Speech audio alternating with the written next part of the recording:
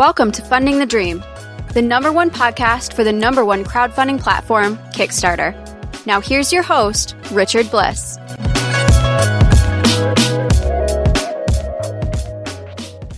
Welcome to Funding the Dream on Kickstarter. I'm Richard Bliss, the host. Today I have a guest that has had some spectacular success on Kickstarter, and I wanted to reach out because with great success sometimes comes great challenges, and he has some challenges that I thought would be very interesting to you, my listening audience. My guest is Isaac Childress from Cephalofair Games. Isaac, thank you for joining me.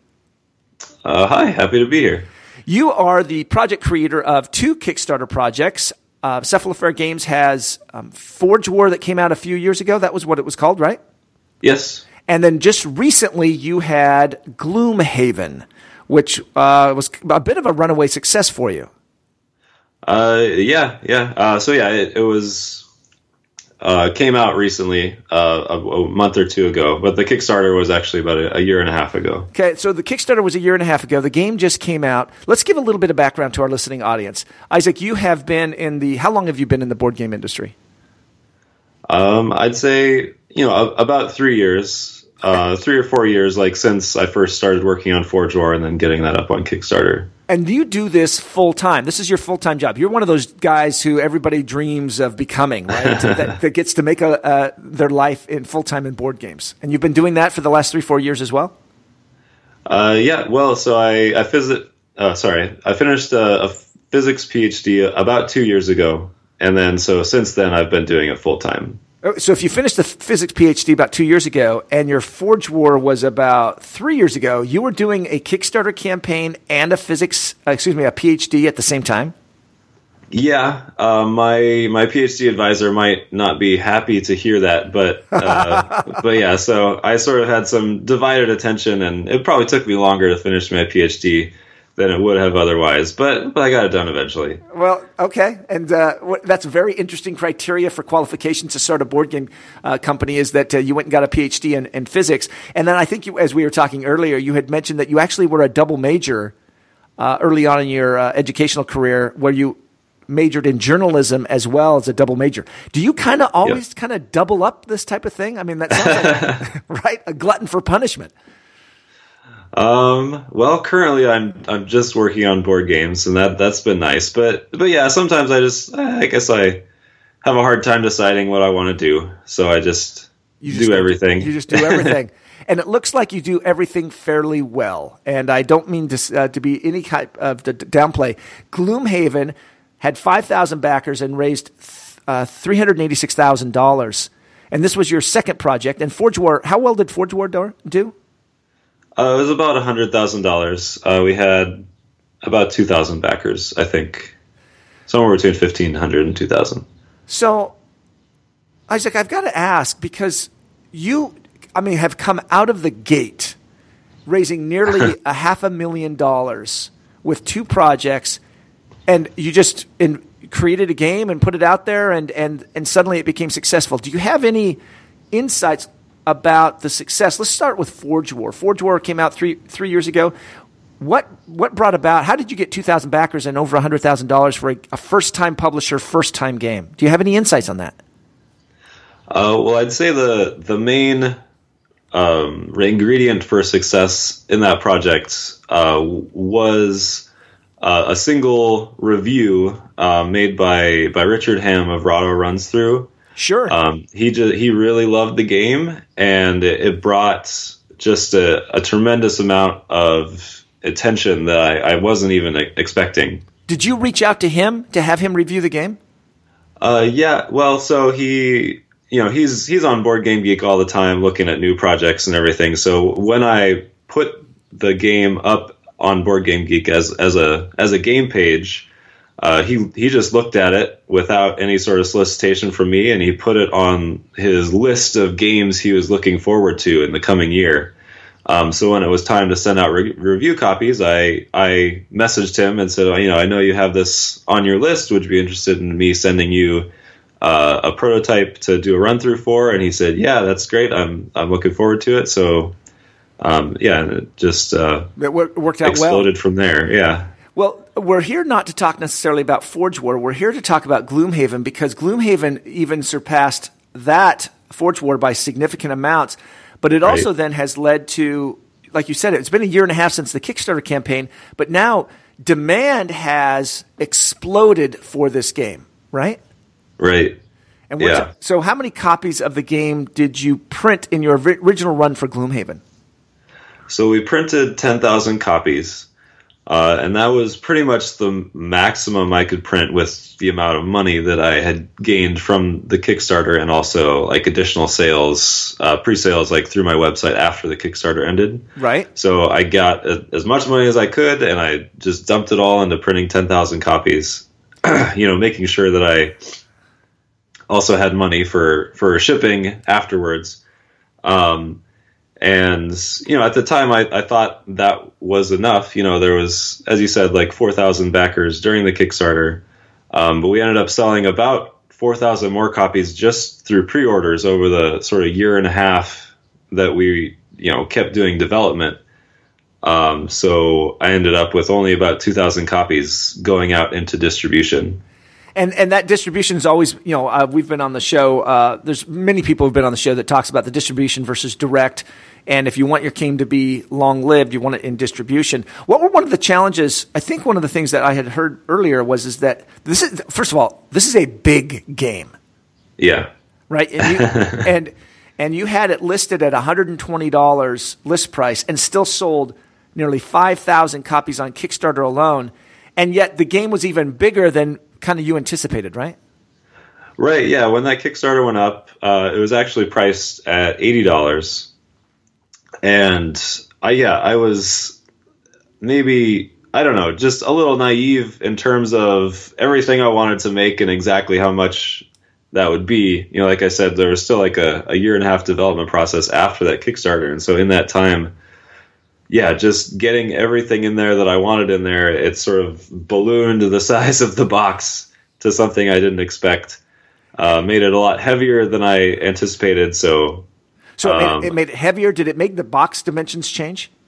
Yes, absolutely. So I was originally anticipating maybe something like half that size, like still a large box, but nothing on the scale of what it is now. And what we've learned over the years, I've learned, especially with the guests that I've had on, and Jamie Stegmeyer comes to mind, is that when it comes to shipping, the size of the box has such an impact on the cost efficiencies of shipping, right? Because you got a container, a certain amount of boxes can go in a container, and when you increase the size that dramatically, suddenly, in some ways, the box itself is more expensive, but now the containers, the efficiencies of containers don't work, because now you've gone to 2 containers or even 3 containers, which could have normally held 1 container. And those type of, I guess, gotchas pop up that you don't even think about.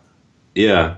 So I learned that, when you're shipping, freight shipping within a container, it just depends solely on the volume, right? Not the weight. And so the fact that this box is so big, it's so big that we had to just only do 1 per carton. That's big. So we're only able to actually fit 36 boxes on a pallet. So it ended up being a lot of freight shipping.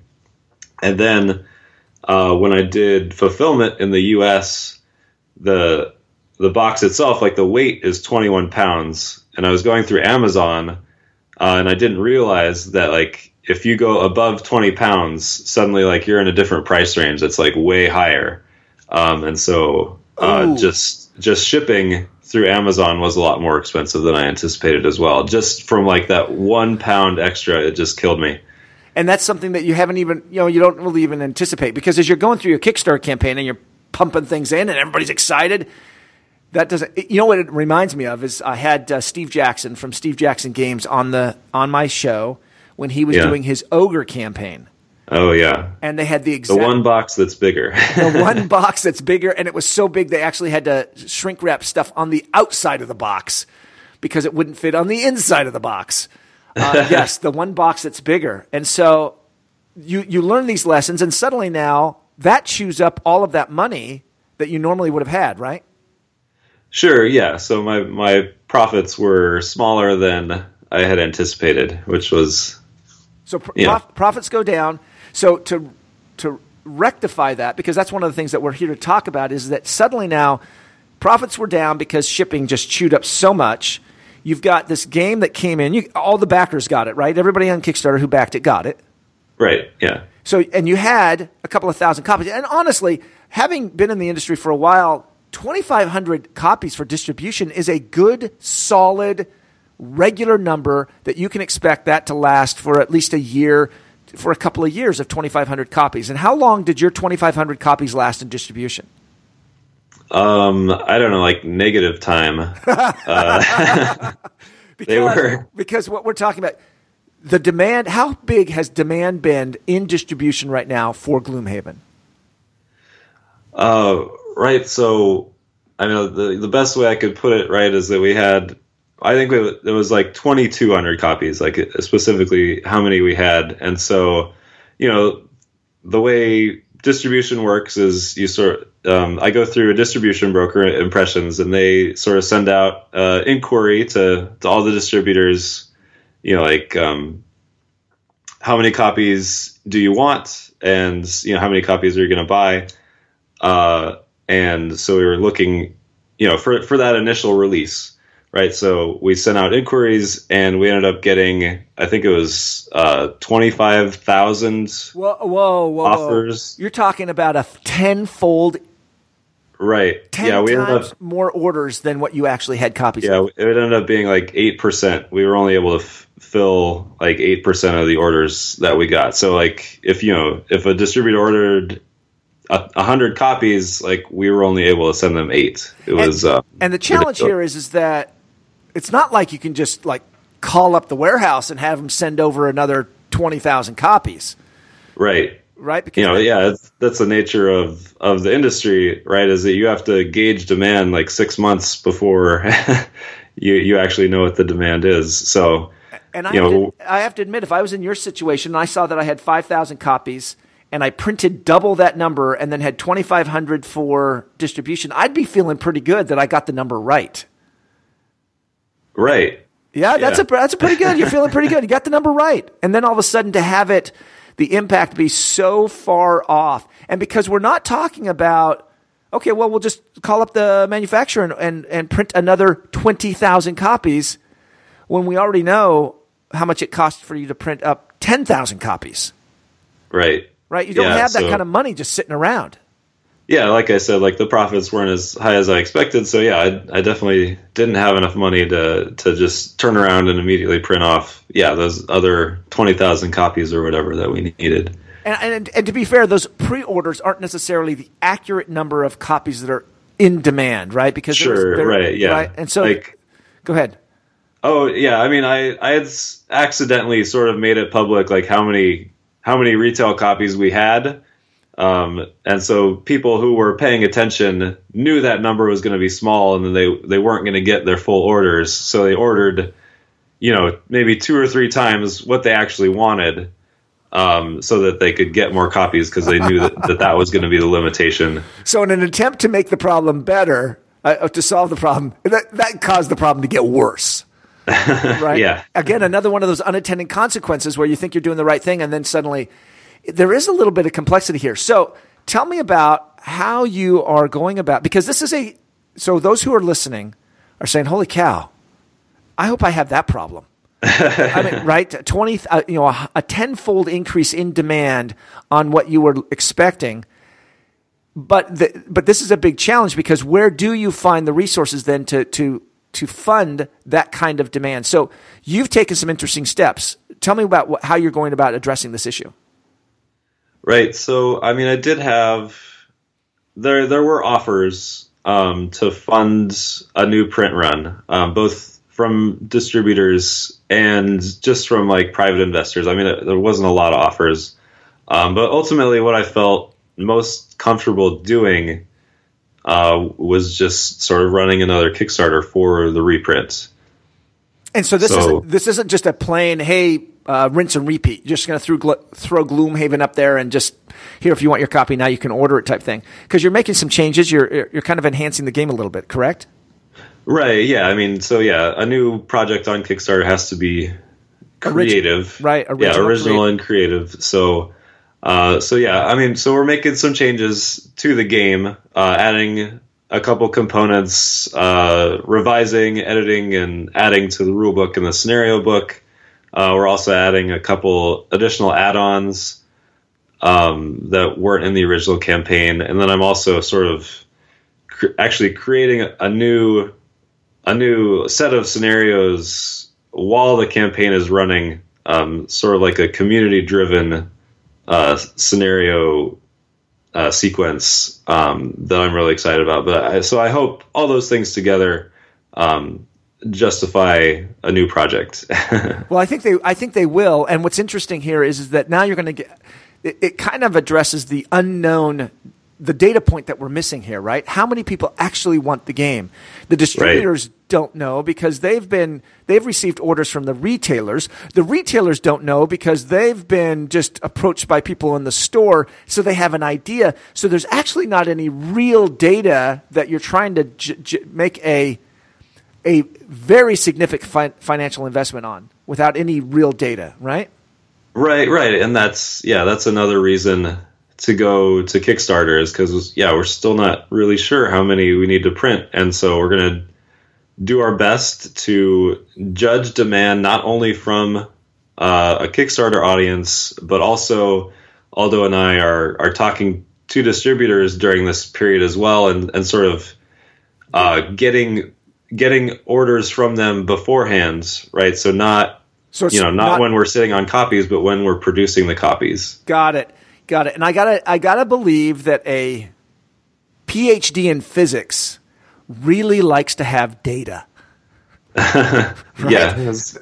Right? That's where you form a lot of those opinions. And this must be a very challenging thing to not have any of those data points and just kind of be, to use a pun, rolling the dice, right? Just rolling the dice. So go ahead. Oh yeah. So yeah, I mean, I'm looking at other projects as well. Like I think there's, at least from what I can tell, there is sort of a limit to the Kickstarter audience. Like even if you look at like the biggest projects, I mean, outside of something like Exploding Kittens, which is pulling in people from outside the hobby. But if you look at like Rising Sun on Kickstarter right now, or Scythe, or Kingdom Death Monster, it seems like nothing is really going above like say 25,000 backers. So I mean that's an interesting data point for me in terms of what I'm expecting. So maybe 5,000 of those are already spoken for in the original Kickstarter. So I mean, if I'm hopeful, I'm expecting maybe 20,000 backers, like as the absolute maximum for this new Kickstarter. Now, what's interesting is just a few years ago, Isaac, I heard retailers complaining because a game got backed by 400 backers and they felt that it got saturated the market.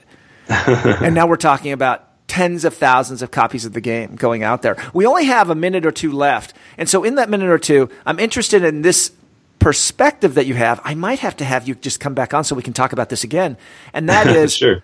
What is happening in the industry and what is driving the interest in games like yours, which is Gloomhaven, which is a legacy game, persistent, cooperative, card-driven, a card-driven tactical game that's persistent. So that means it changes over time, similar to Pandemic Legacy or Risk Legacy. There's obviously something going on in the industry, and I would love to have you come back and talk about that. With just the minute that we have left, what do you think is driving this type of attention? For legacy games in general? Just for yours, for Gloomhaven. Because you have another project going live here. I think almost by the time this episode goes live, you'll have a live project on Kickstarter, and you're talking about 20,000 backers. What's kind of driving this huge increase in backers? Well, so I don't know. My philosophy is just to make great games, right? And so you're asking like what makes this game great and why people are so excited about it. It is partially that legacy aspect, like that element of persistence, right? So you're going from one game to the next and you have a sense of progression, right? You're leveling up your characters, you're sort of exploring new locations and unlocking all this cool stuff. And it's almost like taking a cue from the video game industry, right? Just that idea of constant like positive feedback from one game to the next. I think it's really exciting people. I think you're right. I think that's a very interesting approach to that. Isaac, we're out of time. I loved this conversation, and I would love to have you back. Would you come back after your Kickstarter campaign's been running for a little while and talk to us about the things that you've seen are different? Would you be willing to come back on the show? Oh, yeah, absolutely. Excellent. Thank you so much. I appreciate you being on the show. Thanks. Yeah, I appreciate being here and talking to you. It was great. You've been listening to Funding the Dream on Kickstarter. My guest has been Isaac Childress from Cephalofair Games. His project, Gloomhaven, is going into a second Kickstarter campaign that you can find out there running as we are speaking. I want to thank him for being on the show. Fascinating conversation, and I'm really enjoying what I learned here. Thanks for listening. Take care.